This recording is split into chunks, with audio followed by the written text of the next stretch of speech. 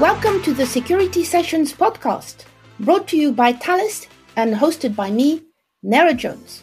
In this podcast series, we'll be discussing the technologies, people, and processes behind information security and delving into topics like data security, remote access, and digital transformation. We'll be speaking to Thales and industry experts to bring you fresh perspectives on how to navigate the world of cloud security.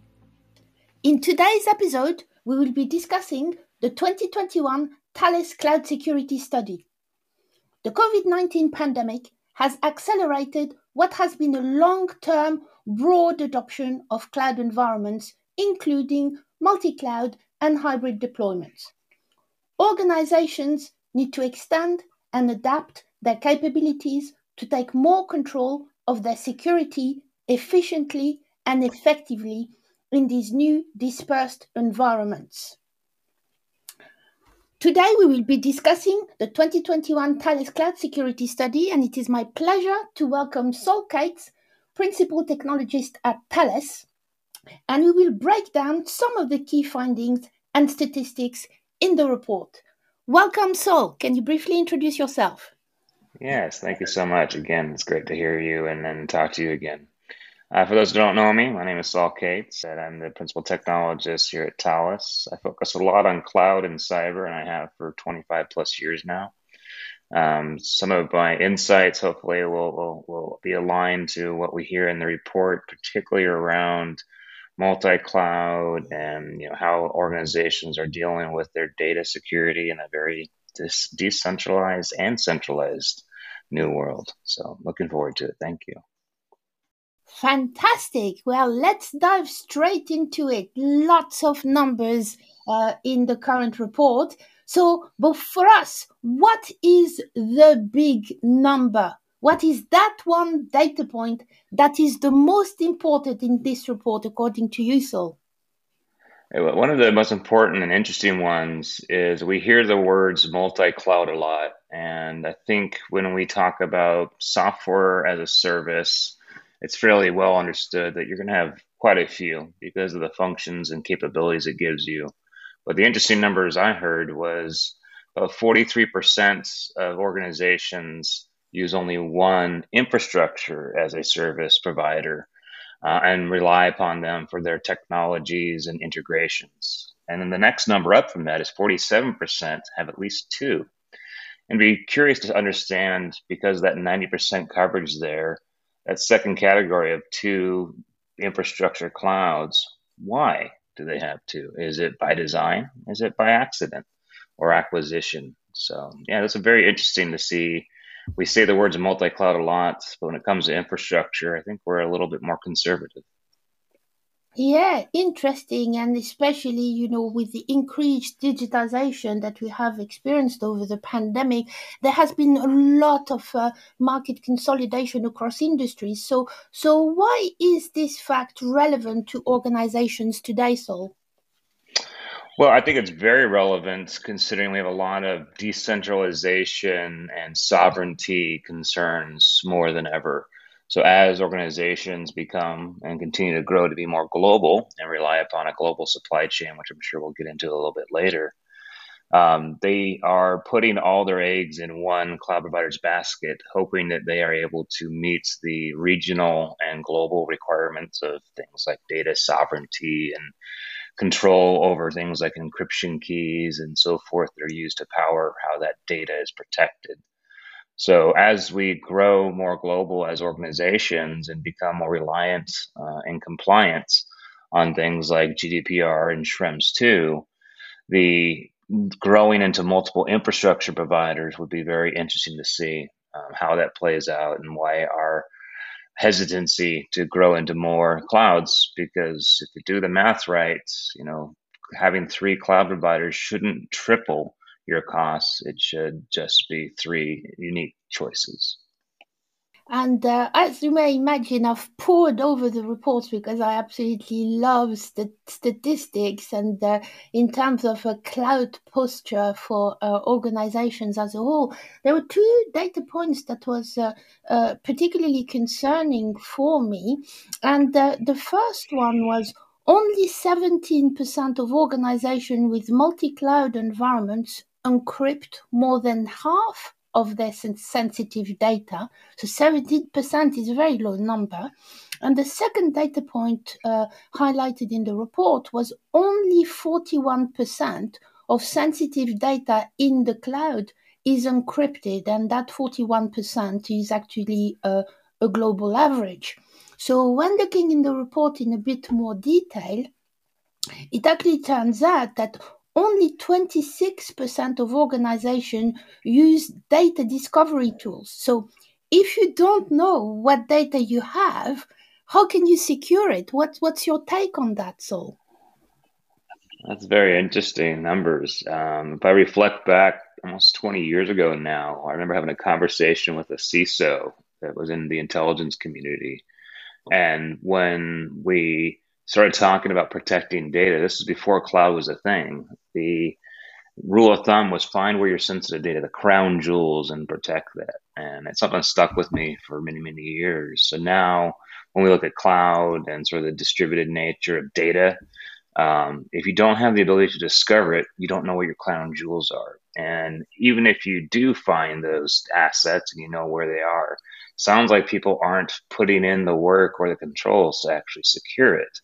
So if you don't know where it is and you're not securing what you do find, there's definitely a big glaring black hole there where data is sitting there potentially being sucked into somebody else's realm that you don't know because you don't have that discovery or control to protect it in place. And in fact, to your point, Saul, the survey also showed that the use of SaaS application is widespread across all geographies, Yeah. verticals, and company sizes. So there was a good number in there because it said that there was a calculated weighted global average of about 60 application per organization. So we knew that throughout the pandemic we experienced a massive extension of the digital supply chain. So as a result, obviously we've got more complexity,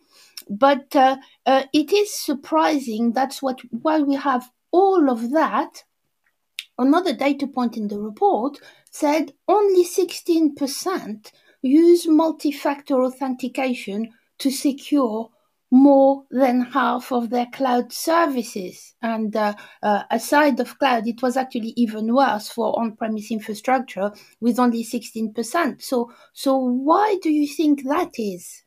Because MFA has been known for quite a long time as an effective safeguard. Absolutely. Yeah, it is sort of alarming for sure. The history of identity and authentication against that identity, whether it's a human or an administrative account or a system account, multi-factor authentication was meant to solve, particularly the human and administrator level, authentication. And unfortunately, it sounds like either the adoption is a resistance for some reason, and probably it's budget. It's a big project to undertake for one application alone. If you haven't implemented it in the past, a first round is going to take you a little bit of time to pick your vendor, find your integrations, and so on and so forth. But also, a lot of these, cloud in particular technologies already have this feature, and so not adopting it is either a choice, again, of they haven't consolidated a strategy, or they just are not prioritizing that because of whatever technology reasons they might see. Seeing more and more dependency upon 3 or 4 MFAs potentially because they've got 60 applications, as you said, that are SaaS. Maybe one doesn't fit. You have to use multiples, and that could confuse and cause a lot of chaos within your organization and employees that do need to authenticate securely. That's indeed very, very worrying. So, what do you think are some of the other important key findings in the report? I think the number of organizations that are protecting data in the cloud is still so low. I mean, I've been reading our threat report and data threat reports for years, and when cloud came online, we thought that we'd see a lot more adoption of encryption because of the fact it's in the cloud, it's in somebody else's infrastructure, and potentially could be exposed. And not to say that cloud is not as secure, it can quite often be more secure. But the lack of putting encryption into place in a organization that's not yours, if available, is alarming. There's a lot of services that are natively able to protect your data and even offer you the access to the key management of that data. And if organizations aren't taking that on as a project or strategy, they're exposed. And it's sort of alarming that the numbers are so low out there. Absolutely, it's definitely alarming. As we were discussing just earlier on, if you don't know where the data is because of the increasing complexity of the environment, especially if you're using multiple cloud services, how can you actually encrypt it if you don't even know it's there? I mean, what best practice would you actually advise organizations to deploy? Definitely, you need to look at things like key management for all these different cloud native encryption options is one step that I'd say is very critical.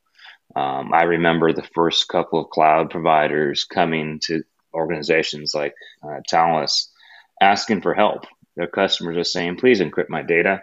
And their options are to either find a partner or to build it themselves. And we've seen both. We've seen probably three: no option, we built it ourselves, or we found a way to partner through an API or a standard. So I think the adoption of encryption brought in this need for key management of the cloud. So that's one of the first things I would say it's important is understanding your options, and most of those options will have either a key management integration for yourself to manage, through a tool that you might be able to go acquire in the market, including from companies like Thales, but also look for those opportunities where you can bring the encryption and control of that. Bring your own encryption, bring your own key. These are concepts we're seeing over and over again. And I think that synergy between your cloud providers and your requirements as a security and data steward are critical. And so making sure key management is probably one of the most complex things to sort out, but it's a great starting project because it exposes where the data is, where the controls should be, and how to centralize that key management so you can have freedom of migration, movements, and management. The report obviously looks at various geographies, and I did notice in there that some geographies perhaps required more data localization because of local regulation than others did. So could that help with that in that respect, complying about a particular country's regulation in terms of localization? Yes, indeed. I think it can. I think it's going to be a catalyst of multiple changes. Sovereignty is a common conversation nowadays, whether it's self sovereignty for the individuals, whether it's national or regional sovereignty, or even organizational sovereignty, a given company, making sure they have control over what's inside their purview or their realm. So I think the continued regulation and segmentation of data at a a legal perspective, I should say, is one thing that's going to create a lot more demand for decentralization of data that's going to be regional. So you might be a global company running in 50 countries. Some point in the future, you could have 30 plus countries that must be isolated from each other. And the data must be regionalized, and controlling the protection of that data is also part of the equation. You have to not only separate it, but protect it.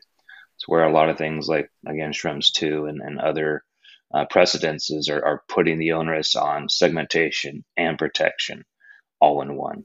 Absolutely, very wise words. So, what additional lessons or best practice could organizations deploy from reading this report? Data discovery, I think, is another key one. You mentioned it earlier, but actually having tools and a project and teams out there hunting and gathering the data, bringing it under the controls of the security organization or the data governance, team.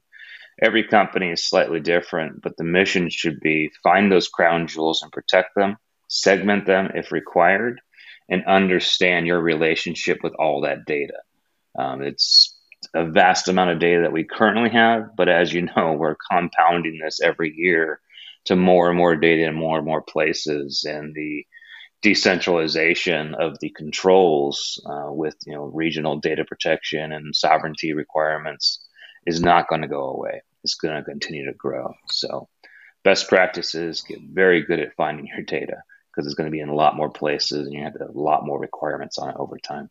Very good point. And in fact, if we examine the many regulations, not just security regulations worldwide, but let's say financial services regulations, more and more certainly I've observed over the past few years that regulation which were primarily aimed at financial services institutions such as the Second Payment Services Directive in Europe and others in other geography, all the anti-money laundering regulations and all that appertain to crypto companies. What's really interesting to see, Saul, is that all those regulations nowadays have extensive sections about data security and data protection. So data security and data protection not no longer the sole realm of data privacy and security regulation. It also pervades into all the other regulations. So in terms of the best practice that you've just highlighted,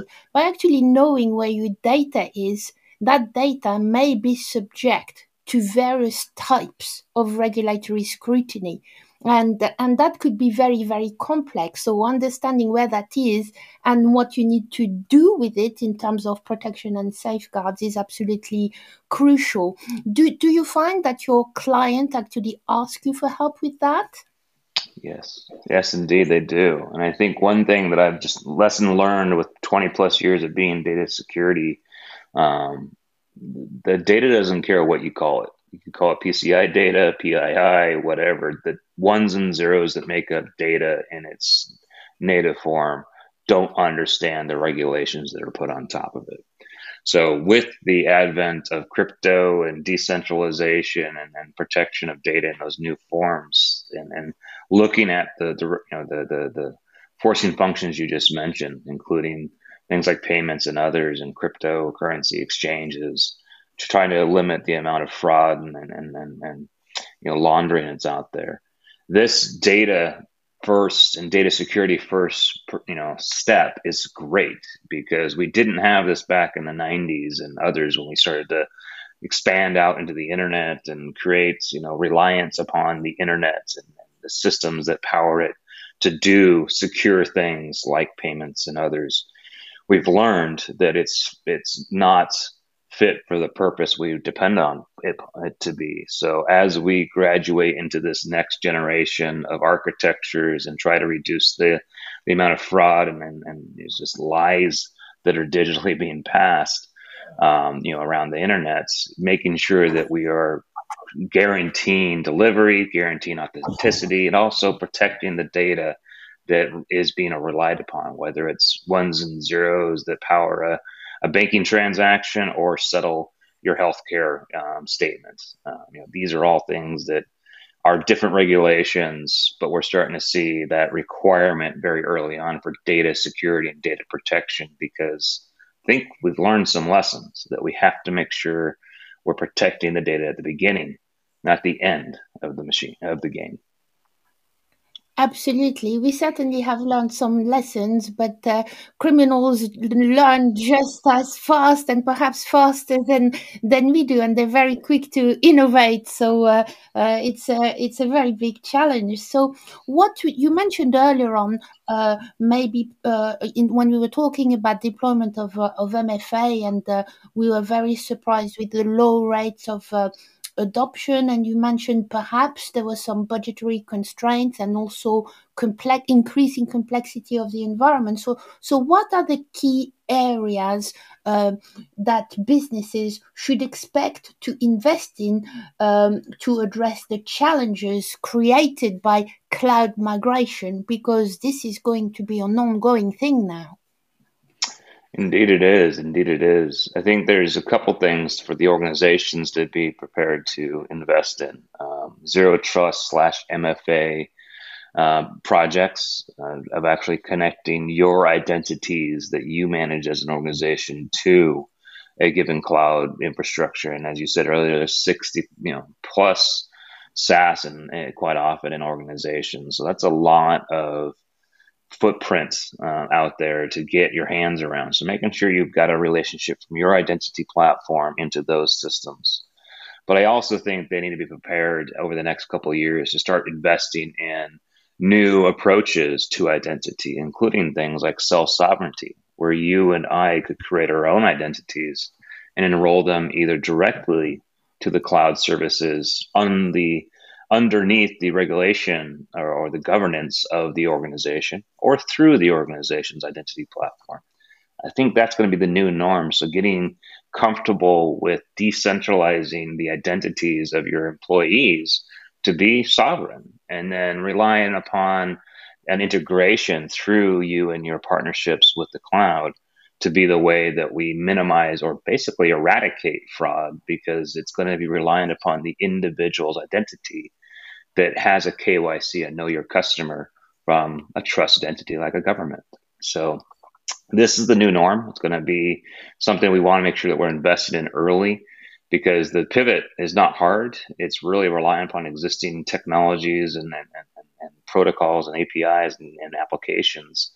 But it's going to be investing in the people's sovereignty, so that way they're not abused by the criminals of the world. They are the owners and the stewards of their own identity systems. Oh, absolutely. And I'm so glad you said that, because digital identity and authentication in general is a pet subject of mine. So I'm sure we'll be talking about digital identity and all those good things in some forthcoming Thales Security Session podcast. So we're nearly running out of time, Saul. So just one last question for you. So what is the one thing you would like to leave our audience with? Cloud is not scary. Cloud is secure. You can govern your data and your users in the cloud effectively. It just takes a different mindset. Don't consider the cloud a foreign adversary. Consider it an ally that you need to learn how to work with and through. So I'd say look at it not as something that's scary and less secure than your on-prem. It's quite often much more secure. So please embrace it, but make sure you're putting the right controls and governance on it. Very wise words indeed. So, well, that's all we have time for. Thank you for listening. You have been listening to the Thales Security Sessions podcast. Today we were discussing the 2021 Thales Cloud Security Study with Saul Cates, Principal Technologist at Thales, and hosted by me, Nera Jones. Thanks for listening.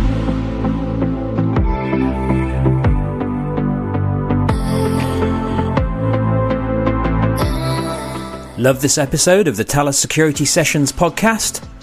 Search us out on Apple Podcasts, Google Podcasts, Spotify, or your favourite podcast service to subscribe, rate and leave a review.